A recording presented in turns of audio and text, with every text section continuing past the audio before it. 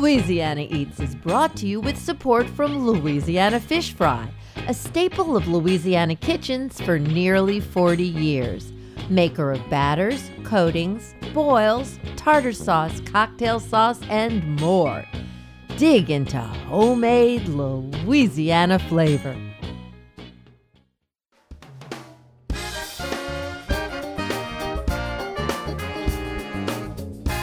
From our studios in the Southern Food and Beverage Museum in New Orleans, this is Louisiana Eats.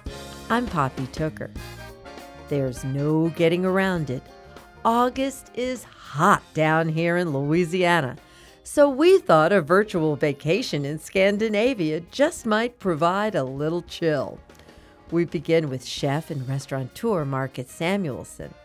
His Scandinavian connection is that although Ethiopian-born, he was raised by adoptive parents in Sweden, giving him an unusual worldview. The James Beard Award winner and Top Chef master is also author of the best-selling memoir, Yes Chef.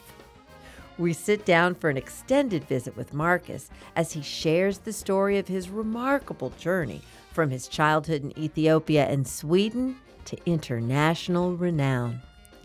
Then we speak with Swedish chef Magnus Nilsson, who showcases the diversity of Scandinavian cuisine in his enormous tome, The Nordic Cookbook. After our adventure with Magnus, our Nordic food investigation concludes with the great culinary academic Dara Goldstein, whose cookbook, Fire and Ice, examines this region of extremes. So sit down and chill down. There's plenty of aquavit to go around on this week's Louisiana Eats.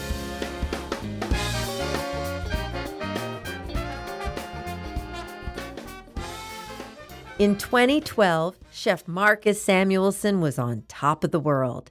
He just won Top Chef Masters, prepared the first state dinner for President Obama's White House, and as executive chef at Aquavit in New York, became the youngest chef to earn 3 stars from the New York Times. That year, he also released his memoir, Yes Chef. Shortly after the book's publication, Marcus stopped by the Louisiana Eats studios to discuss his life and career. His story begins in rural Ethiopia. At the age of 1, he, along with his mother and older sister, contracted tuberculosis. His mother walked 75 miles with her 2 children to be hospitalized in Addis Ababa, where she died. Soon after, Marcus was adopted by a Swedish couple who helped foster his love of food. Well, my food memories really began in Sweden. Those are the food memories I remember, but I do think my food DNA started in Ethiopia. Although I was a kid, adopted, I wanted those first pages for the reader really to understand where I came from and who I am. And really those first 2-3 years is really setting that, right? The fact that my birth mother,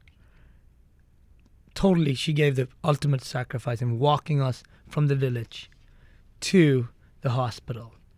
We had TB. Me and my sister survived. But then there was a time where there was a nurse in the hospital that just said, what are we going to do with these 2 kids?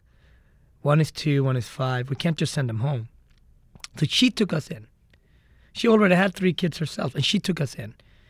Without her, I don't know where we would have gone. So our life has so many different things where you think it's only you. It's not you. You're here on a completely different journey. What I love about the kitchen is that it's very similar to being on a team or being in a band. You're part of something. There is a band leader, there's a coach, there's a chef. Yes, chef. Mm-hmm. And it's us against them type of mentality. And, I've realized that cooking is my first vocabulary. It's not English, it's not Swedish, it's not German. Food and cooking is my first vocabulary. I was shocked. There were a bunch of things that just really made me take a step back and think when I read your book. And in 1993, when you finally achieved your goal of going to do that stage in France at the 3-star Michelin-rated Georges Blanc, you discovered that the French word for black Nègre was also the word they commonly used for a low-level kitchen assistant, and nobody thought that was offensive or wrong or how did that make you feel? But what did you think? First of all, the narrative of the black chef didn't exist in Europe. So everywhere I went, the labor of a black culinary didn't exist. So I first had to show them that I was not there to steal, or nothing's going to happen if I work with them. And like you're talking about, the narrative of the black laborer didn't exist. So that was the first hurdle. Then when they realized I had everything in common with them, I just wanted to become a chef, just like them. And then they realized that I worked really hard. Then it was all okay, but I just needed a chance in. I mean, mind you, before I got to Georges Blanc, I wrote to 35 three-star restaurants and got 35 no's. When I got yes for the first time, I didn't even get into the kitchen. And I had to go back on the train back to Sweden. So by the time I got to Georges Blanc in France, I felt like, you know what? At this point, nothing's going to stop me. And as negative as those experiences can be, it also makes your knife sharper. You know, in food, I like bitter food, but in life, you can't get stuck on bitter. Can't. And it's constantly this battle on how to challenge it as a black professional, as a person of color, as a minority. But I also realized that it made me more focused. I mean, the undertone in Yes Chef is definitely talking about race as a opportunity to, I want to offer an opportunity for us to talk about it, not to just go like, you're wrong and I'm right. All of a sudden. No, here is a complex scenario. Here's how I navigated through it. This is my experience. How can we move from here? And mind you, I moved to the States a year after Rodney King, basically. I felt that America was the most diverse place, and I was right. And yet, you were often rejected in kitchens in America anyway because of your color too. But rejection is so much part of life, right? You could be a woman and they want to have brown hair when it should be blonde, or it should be like green eyes when they should be blue. Or I mean, rejections happens to all people, but it's about what do you do with that, right? Yeah. How do you turn that around and convert it into an opportunity? Our only way is Yes Chef. I mean, I remember when somebody said Yes Chef to me the first time. That response that I've been then saying for 10 years straight, I jumped. So the idea about the book is also to have the reader to understand this cosmos that might look crazy for somebody, but it's also a highly emotional place. I have a 50-50 rule, which means I want to have equal amount of women as men in the kitchen. I have a diverse kitchen. I have people from all over the world coming. And for example, when I did the state dinner for Barack Obama, I took pride in bringing 10 cooks, 5 of them women, 5 of them young men. I just try to always be about how can I be committed to the excellence, but not manage from that point of view. The lead up to that was really about, I started to look at research. What have these state dinners been? And up until that point, all state dinner has been French. I was like, wait a minute. If it's the Prime Minister of India and he's vegetarian, shouldn't we have Indian food? It made sense to me to just bring it down to a family party. I started to look at the First Lady's initiative of the garden. So I knew maybe we should be a vegetarian course, maybe should salad course be there. I thought about these 400 people, maybe 20 or 30 of them knew each other, the rest didn't. So I wanted to start with very humble breaking bread. So we did a bread course, chapatis and cornbread. So I started to look at this dinner completely different. And then we started really introducing Indian flavors, American food, American wines, and an opportunity to break bread. That was the goal for me with the dinner, and it went really, really well. I'm super excited about it. But it was also the day when I knew the title of the book. Because after we were done with cooking the dinner, and we were just tired, they told us, hey, the president's going to come and say good night and thank you for the dinner. So my team goes into the special room, and the First Lady and the President comes, shakes everybody's hand. We just thank you for giving us the opportunity. And then one of my chefs, Michael, he gets so nervous when he's going to meet the President. So he just screams out in the middle of the room, "Yes, chef!" And everyone, even including like Secret Service, like looking around like, who is this guy? What's going on? I'm like, I'm sorry, Mr. President. Just thank you very much. And we just left. A consistent theme in both your work and in the book is when you write and talk about chasing flavor. Yes. What does that mean to you, chasing flavor? Wow. Well, chasing flavor is my life commitment. And as I started to know about myself, that's why I divided Yes Chef up in boy, chef, man, because there was a lot of sides of me that I didn't know. Like, for example, I knew much more about Asian food in the mid-90s than I knew about African food. And being in New York, not having a lot of money, I went to Chinatown, I went to Queens, I went to all these ethnic neighborhoods, and I learned a lot about flavors and cuisines and authenticity in food. And I converted it into my Scandinavian food and found similarities. But when people asked me about African food and I didn't know about it, I felt a little bit ashamed. So I couldn't add that layer of berbere and mitmita and injera and African curries and couscous until I went to Ethiopia.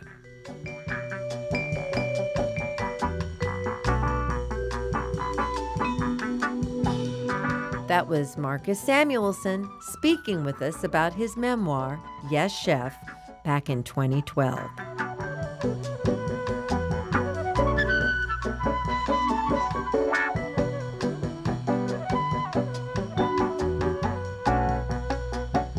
When we return from a short break, New Orleans writer Lolis Elie joins the conversation to tell us about the experience of bringing Marcus back to his Ethiopian birthplace. Stay tuned.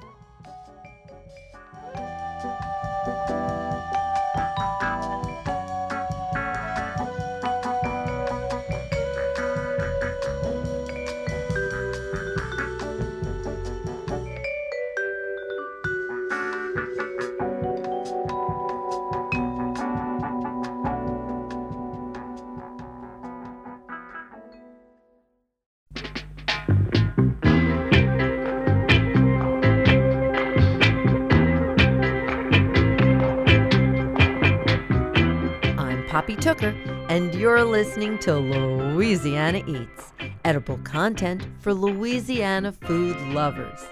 Louisiana Eats is brought to you with major support from Camellia Brand, beans done right, a New Orleans tradition since 1923. From Rouse's Markets, synonymous with seafood straight from Louisiana's waterways. Rouse's Markets, tastes like home. And from Crystal Hot Sauce, made with 3 simple ingredients: aged red cayenne peppers, distilled white vinegar, and salt. Nothing artificial. Crystal Hot Sauce, how New Orleans does flavor.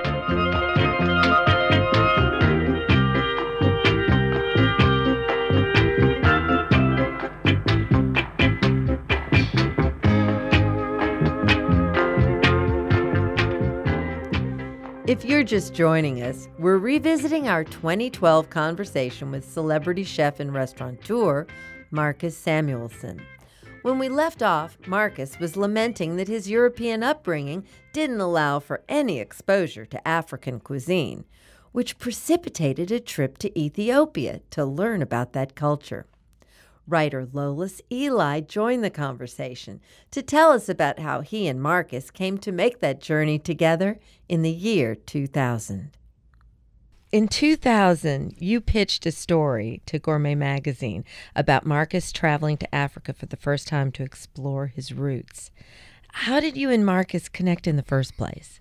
Gideon? No, Bernard Carmouche, who was chef de cuisine at Emerald's. There you go. The great Gene Borg always said his favorite restaurant, when he's critic of the Times-Picayune, was the one where they knew him, where the chef would come out or whatever. So I asked Bernard, I'm going to New York, where should I eat? He said, you should eat at my friend Marcus's place. Mm-hmm. So I went to Aquavit, and I was blown away. Yeah. And I'm still not entirely sure how much of that was just not knowing Swedish food and how much of that was Marcus doing something incredible with Swedish food. Yeah. It doesn't matter. But we closed the restaurant that night. Yeah. We left after the busboys and cleanup people. And we started talking about the possibility of going to Ethiopia. I spoke at the Southern Foodways Alliance. Jane Lear, my editor at Gourmet, heard me. I pitched a story about Marcus. They loved it, but they said, can you do a piece about Leah Chase for the February issue? Mm-hmm. November, I'm writing about Leah Chase. December, I'm on a plane with Marcus. Mm-hmm. Marcus, this was your first trip back to Ethiopia. Yeah. I started to sort of find out and be comfortable more about my Ethiopian self in New York. I started to get to understand the rituals, the music, the food, going to weddings, going to be part of funerals, all these other stuff that I couldn't experience really in Sweden. And all of these sort of led up to this trip. But still, when we went, I didn't know a lot. And it was an out-of-body experience because I felt like a tourist, but I didn't look like one. When you're in that situation, you pick up other things, right? When you don't speak the language and don't know what's happening culturally, things that you understand become so important, like soccer balls or like enjoying a beer or understanding the spice blend of berbere quickly. Things like this that you can hold on to become so important. Lolis, what do you remember showing Marcus in Ethiopia? What were the real lightning bolt moments that you shared with him there? It was the market. Mm-hmm. And I wish I could say that I had shown it to him. Mm-hmm. But Gideon Kifle, our mutual friend and a photographer, and the first person I really hung out with in Ethiopia, we go to the market, and Gideon understood how to go several times and kind of slowly insinuate yourself in the market. So what's unimaginable in our neat ordered American supermarkets is the way in which these markets are neatly ordered and colorful. Mounds of orange lentils next to mounds of green lentils. Mm-hmm. And so the market is an attack of sensations, but it's also the nerve center of the community. Yeah. There's where you meet, there's where you buy food, there's where you learn stuff. And so this is everything that Marcus is about in one place, both the people and the food. I mean, that market, when you know a market of the city, you know the city in a way, right? It's a beat, it's a pulse, it's actually a reflection of the city. It doesn't matter if you do this in the Japanese fish market in Tokyo or if you go to the market in my town in Gothenburg, because it's quickly understand what is currency in that country. So what is your currency? I come from a fishing village in Sweden when everyone knew the price of shrimp, the price of mackerel. Of course you knew that. So you get back to the United States, and I understand that Lolis then became a little bit of a matchmaker when it comes to one of the great loves of your life with New Orleans' beloved Leah Chase. Yeah. Lolis, what'd you do? Well, they had met already before Marcus and I got this talking. One of the first things he said to me when we started talking about New Orleans was that he'd met Leah Chase at this Black Chefs event and how much he adored her. Mm-hmm. And he was plotting to come to New Orleans at some point. Well, then we came here and did a piece for Savoy Magazine. Savoy Magazine, right. We did a piece on Marcus and Leah. It was incredible. She also cooked a wonderful meal for us while we were here. And a lot of it was sort of the evolution of a kind of family feeling among us. Marcus not only became acquainted with our own queen of Creole cooking, Leah Chase, but was also influenced by Harlem's soul food queen, Sylvia Wood, owner of Sylvia's Soul Food Restaurant. I asked him about their similarities and what they imparted to him before they passed on. First of all, they're very similar in many ways. Humble beginnings, work ethic, raised so many families, not just our own family, but the families that the restaurant creates. Being a window in for others to come to community maybe others wouldn't come to. Mm-hmm. Introducing people of that community to a world that maybe that community wouldn't even be exposed to. So for me, better ambassadors of American food and telling a narrative, in Sylvia's case, from Carolinas, the Southerner coming up, and presenting his place of home in Harlem, being a mirror of one part of African American cooking history. Leah, a different story, but being here in New Orleans. So I just think that both of them you can look at, for me, everything what a chef owner. This concept of chef owner, we think that's 15, 20 years old. No, she started at late 40s. Much, much, much has been made about your move to Harlem. Yeah. Explain the role that you are looking to play in Harlem. You know, for me, it was really about after 9/11 and the economic dip, right? I really started asking myself questions. If this is what I'm going to do, what meaningful can I do? Well, changing the footprint of dining and bridging the city of New York in terms of food, I always thought that was something that I could actually participate in. So I was like, I can't just open a restaurant in Harlem. I have to move to Harlem. So I moved to Harlem. And for the first 5 years, I just walked around in the neighborhood a lot. Started to understand what's El Barrio about, the Puerto Rican, Spanish Harlem. But wait a minute, there's a Mexican community there. There's a large center of African-American heritage, but it's also a Caribbean. There's Jewish. Even further east, you have the old Italian neighborhood. There's new people coming up, new young families. So all is very complex. It's not just one kind. Why should the food amenities, just because you go north of 96th Street, be lowered? Absolutely. There were so many questions that I want to ask myself. So I was like, you know what? I can't open a restaurant now in New Harlem. I had to understand it better. So it took me 5 years to sort of feel comfortable enough saying, you know what? I can do it.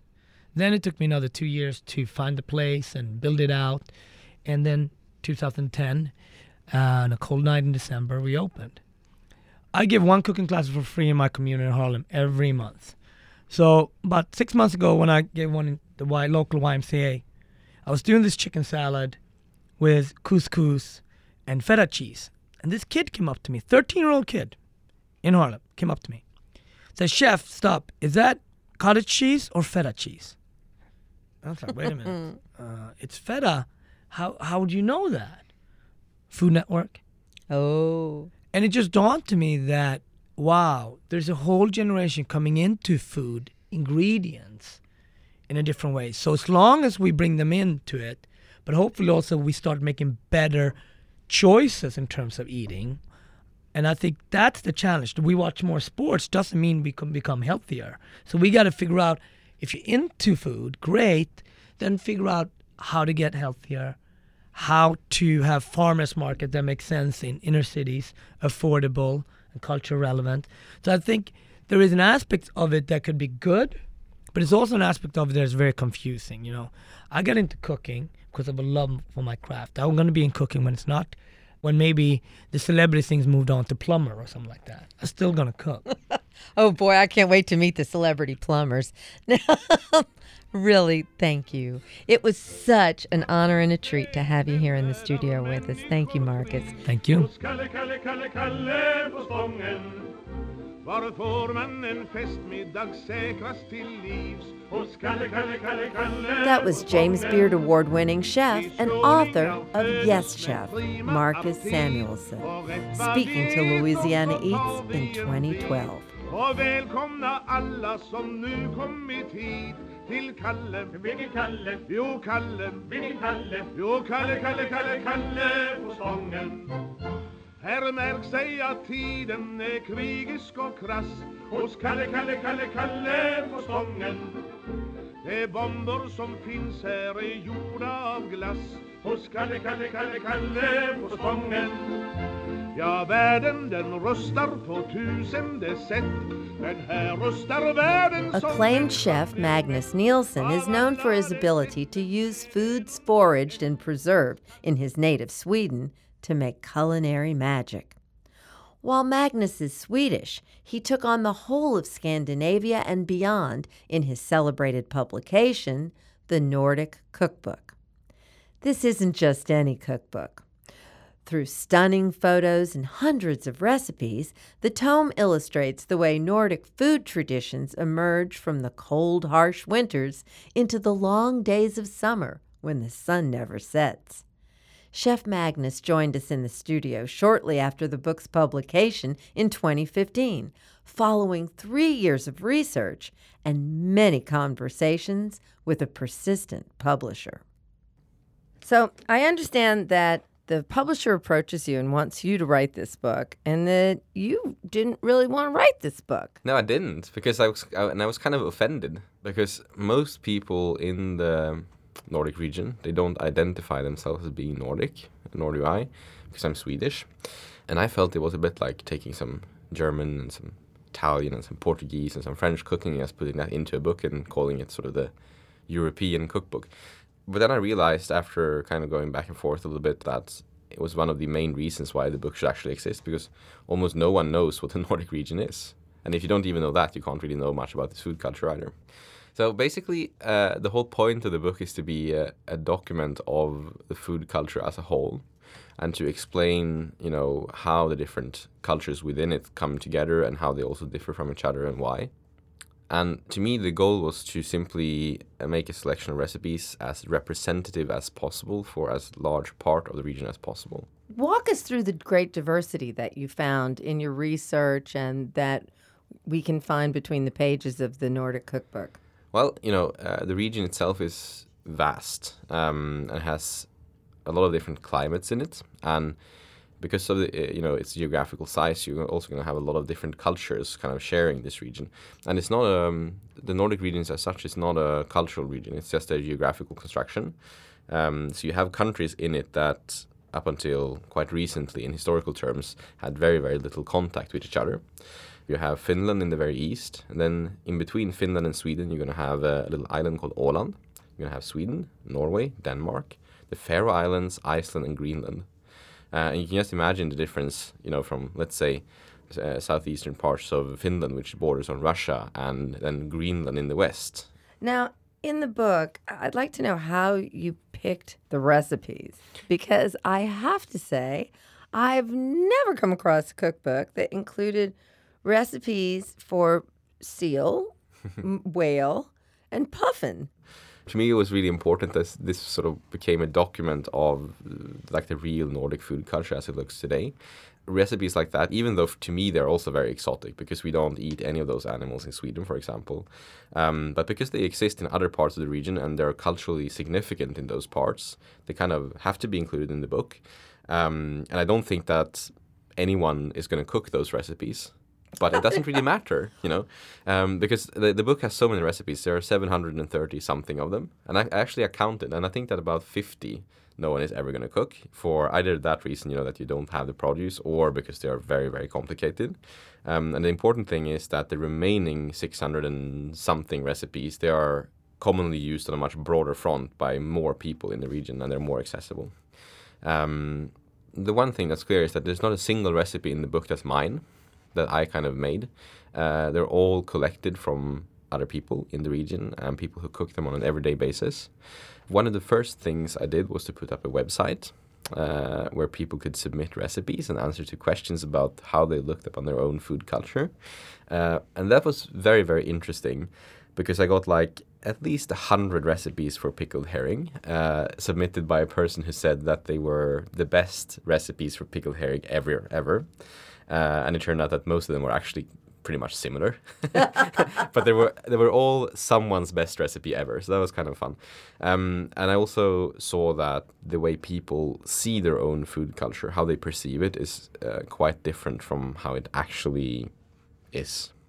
For at least half of the year, the climate is so incredibly harsh that the way I understand the food of your whole region is that a lot of it has to do with survival. Well, it used to, and it's something that still is very visible, because like anywhere in the Nordic region, you're going to have 4 very distinctive seasons, and one of them, the winter, you're not going to be able to harvest any plant materials for food. And because of this, you have to kind of produce an excess in summer and store it for winter. And this is something that even today, when you can, fly things in from everywhere, and when it's not really done for survival anymore, it still characterizes the food culture to a really large extent. Tell us some of the things that might surprise people about the preservation methods, like lamb being cured with no salt, only air-dried. Yeah. So, like, that particular technique, for example, that you talk about now, it's actually not from where I grew up. It's from the Faroe Islands, which is a group of islands located in the North Atlantic in between Scotland and Iceland. And because they were so remotely located before modern shipping and flying and all that stuff, most of their traditional preservation techniques are saltless because they couldn't transport salt there from mainland Europe very cheaply. And it's quite interesting because if you look at like where I grew up in the more central parts of Scandinavia, we've had access to plenty of salt since forever. And in the same way as you would find in Southern Europe, most of our preservation techniques are centered around that, cheese and olives and ham and salted herring and all those things. They share the same characteristic. They're preserved in the same way, simply by adding salt and inducing lactobacillus fermentation, which produces lactic acid. I understand that a big part of the culture is flatbread. Does flatbread vary from place to place, or is it all pretty much alike?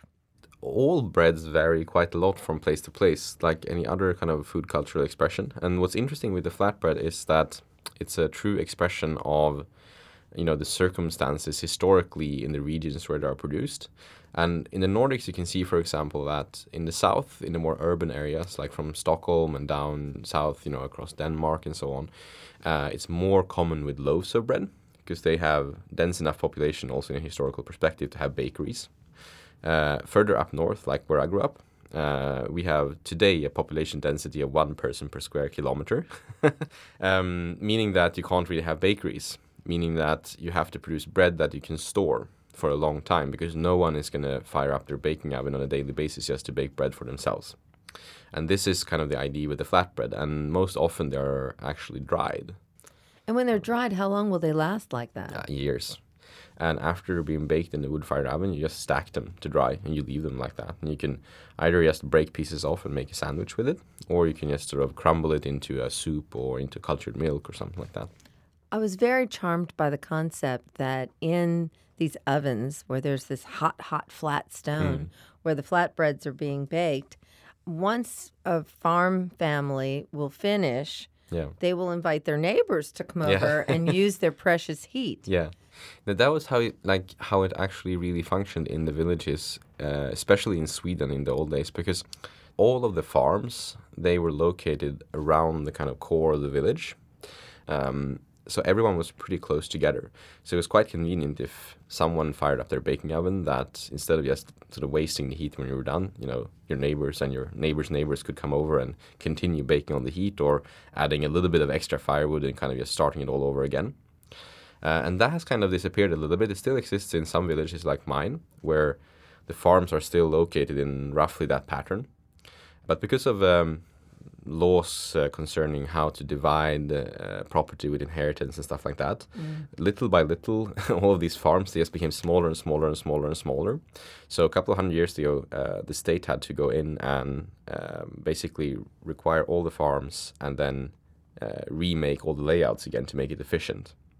And this has happened in many places in Europe, and I think that kind of in most villages put a stop to this tradition because it just all of a sudden became too far between the farm to be practical. Well, I'm so honored, and I really hope that sometime in this great big world our paths cross again. So thank you so much for making the time for us. Thanks for having me. And please do come and visit sometime. I'd love to. That was Chef Magnus Nielsen, author of the Nordic Cookbook, speaking to us in 2015.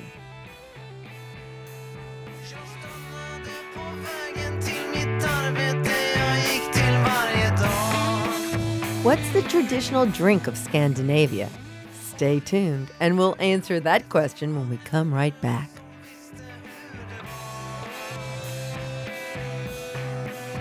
I'm Poppy Tooker, and you're listening to Louisiana Eats, edible content for Louisiana food lovers.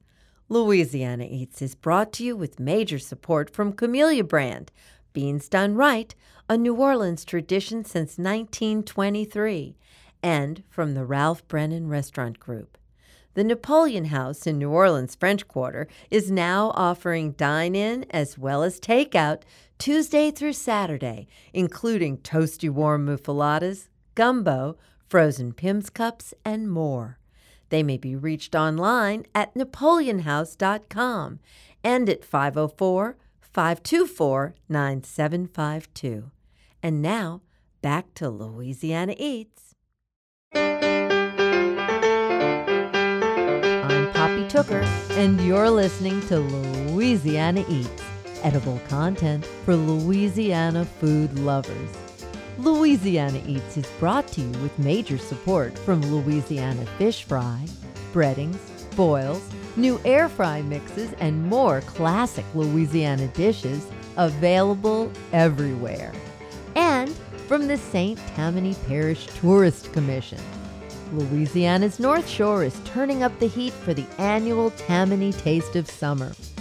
Plan your escape to St. Tammany Parish for delicious adventures in dining, hotels, and other places to play in Abita Springs, Covington, Folsom, Madisonville, Mandeville, and Slidell from August 1st through August 31st. Learn how to get your own Tammany Taste of Summer pass by visiting tammanytaste.com. Louisiana's North Shore, where New Orleans has come to play and get away for more than a century.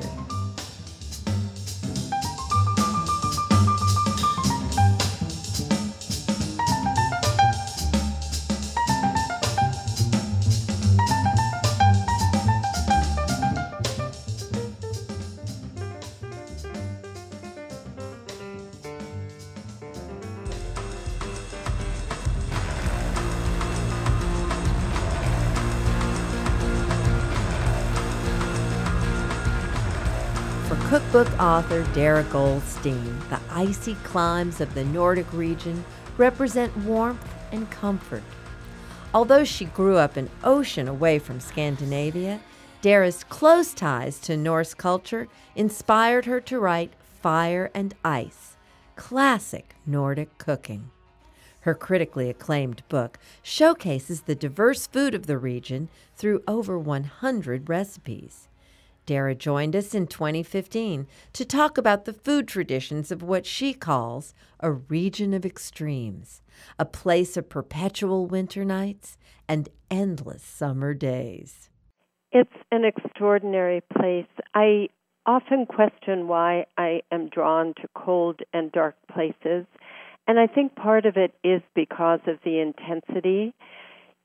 Even in the winter when there's snow, it's actually quite bright because there's a radiance from the snow and from the ice, and there's a sort of magic to the winter season that I find very compelling.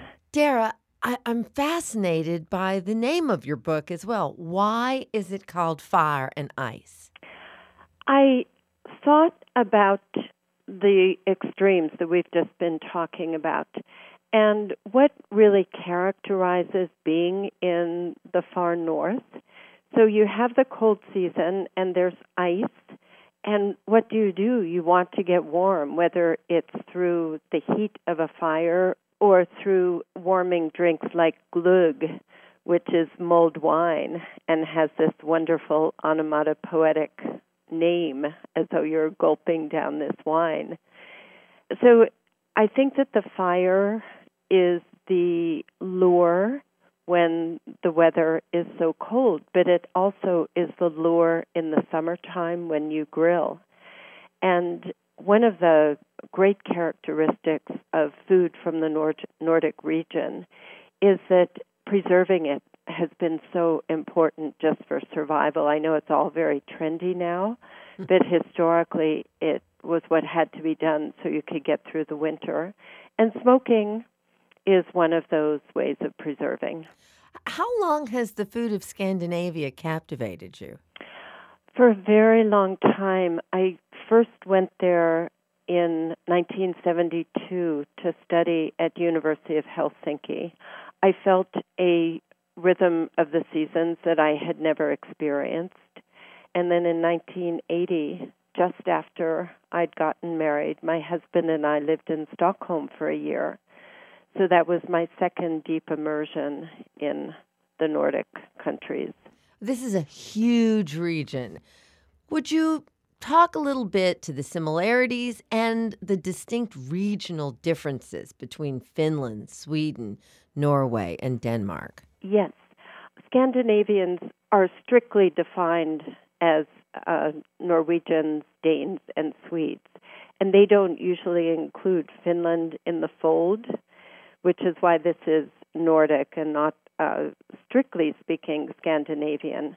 All of these countries have very long coastlines, and so they all share an appreciation for fish. There are lots of lakes, particularly in Finland, and so freshwater fish is also a very important source of protein. What you find as you travel from east to west, Finland was an outlier in the sense of not being as closely tied to Western Europe as the other countries, and it also was part of the Russian Empire for quite a while, and so there are influences that you can see from that part of the world and certain similarities. As you travel towards Denmark, going west and also south, there's a stronger influence from, say, French cuisine. But the thing that is very neat about the new Nordic movement is that now even the classically trained chefs are looking to their own traditions and their own culture to see the treasures that are actually there. I would love if you would address crayfish versus crawfish, because just as in Louisiana, we've got a huge culture, ritual, way of eating and partying with crawfish. They have that in the Nordic countries as well, don't they? They do, and it used to be so institutionalized in particularly Sweden and Finland. It used to be a very specific day at the end of July or the beginning of August when the crayfish season opened. Now it's a lot more flexible, but that is the season. It is high summer. People sit outside and boil these huge vats of the crayfish with lots and lots of dill. So the flavor profile is different from the way you do the crawfish in Louisiana. There is native crayfish that lives in the rivers in Sweden and Finland. But unfortunately, in the very beginning of the 20th century, it fell prey to a kind of fungus, and the numbers were vastly depleted. And so it became expensive not just because of that, but because people were overfishing, as people throughout the world tend to do whenever they find anything they love. And so quotas were put on the number of the crayfish that could be caught. There's still a lot of crayfish imported, but the Swedes and the Finns tend to like the indigenous one best and will pay a pretty penny for it. Well, it sounds like dill is the big difference between a crawfish and a crayfish party in Louisiana or in Scandinavia, right? Yeah, you put the whole heads, the crowns of the dill in when you boil the crayfish, and then you let it sit, and obviously there's a lot of salt, and you can put in some other spices if you like, but you let it sit for hours so that it steeps and the crayfish gets infused with this wonderful dill flavor. Now, another thing I want to hear about are the artisanal tar products that come from Finland. That doesn't sound too tasty to me. I know, but if you think about it, if you have a cold, you might suck a eucalyptus drop. You may or may not like it, but a lot of people like a menthol flavor. So if you think about tar not as the stuff that is used to pave the roads, which does sound totally disgusting, but if you think about it as the sap, the resin that comes from trees that then can be boiled down, then it sounds intriguing. Mm-hmm. Did I convince you? You'd convinced me. Give me an example of what an artisanal tar product might be that we would eat. I have to admit that the only one that I really like is tar ice cream. Tar ice cream? What color is it? Yeah. Have you ever had tobacco ice cream? No, ma'am. Oh, you got me there, too. It's really wonderful. I don't think it's commercially marketed, but it's ice cream that just has this hint of tar flavor to it, and it's fantastic. They also make a tar liqueur, which I find too intense and too cloying. There are tar chocolates, and probably the most famous product that's still being made in one town in Finland is a tar bread. That is a very, very dark bread that has some tar syrup added to it. But that's what I love about Finland. I feel like you can go there and really test your palate to the extreme, but in a way that, to me, connects with things that are natural, so that it's not just food adventuring. It really, there's a reason for it. They had a big tar industry there. So if you have this product, then you also think of other ways to use it. Well, I would really like to end the conversation by just giving you, as best I can virtually, a hug. Because, Dara, even hugs come from there. Oh, Poppy, you really read this book closely. So that's a perfect way to end, I think, with this idea of Danish hygge. It is a concept that doesn't have an exact translation in English, but it basically means being in a cold, wintry environment when it's not so nice outdoors, kind of gloomy outside, but you have created this beautiful warmth inside through a fire or candlelight, through glögg, which is this mulled wine, or perhaps even better, schnapps, which is aquavit, distilled vodka-like liquor that is often flavored with caraway, or I like to add cardamom and ginger to it for a really nice warming drink. But the most important component of that, besides the food, is the companionship. So it's camaraderie, it's spending the time with friends, and it's an idea of coziness, sort of ultimate coziness with people you like being with food that is warming, and it comes from the Old Norse root that produced our word hug. So hugs to you too. Big hugs from Louisiana Eats. Dara, thank you for taking us on this fun, vicarious trip to Scandinavia and the Nordic countries. Thank you. Poppy, thank you so much. It's always a joy to talk to you.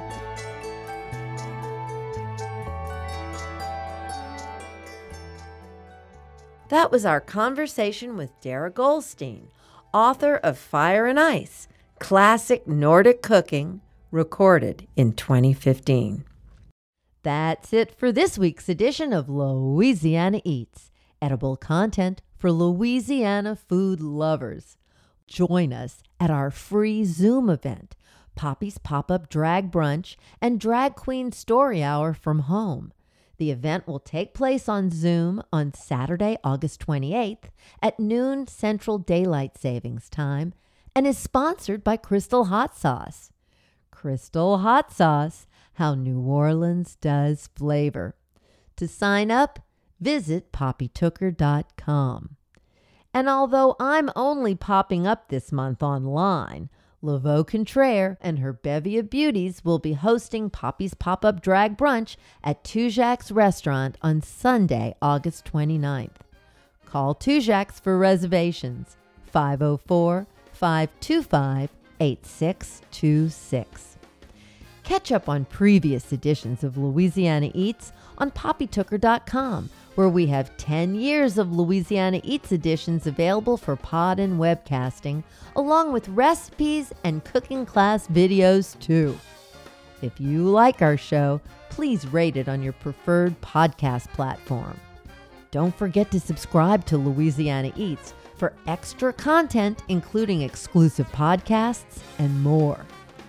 Louisiana Eats is made possible with major support from Popeye's Louisiana Kitchen, Louisiana Fish Fry, Camellia Brand Beans, Crystal Hot Sauce, Rouse's Markets, the St. Tammany Parish Tourist Commission, and from D'Agostino Pasta, handcrafted in Louisiana from semolina wheat and air-dried over rods in wooden cellars. D'Agostino pasta is made just as it's been done in Sicily for centuries. Visit d'agostinopasta.com to learn more. Support for Louisiana Eats also comes from Gulf Coast Blenders. For more than 30 years, Gulf Coast Blenders has produced custom spice and dry blends for restaurant concepts across the country. Gulf Coast Blenders, dry ingredient blends with New Orleans roots. To learn more, visit gulfcoastblenders.com.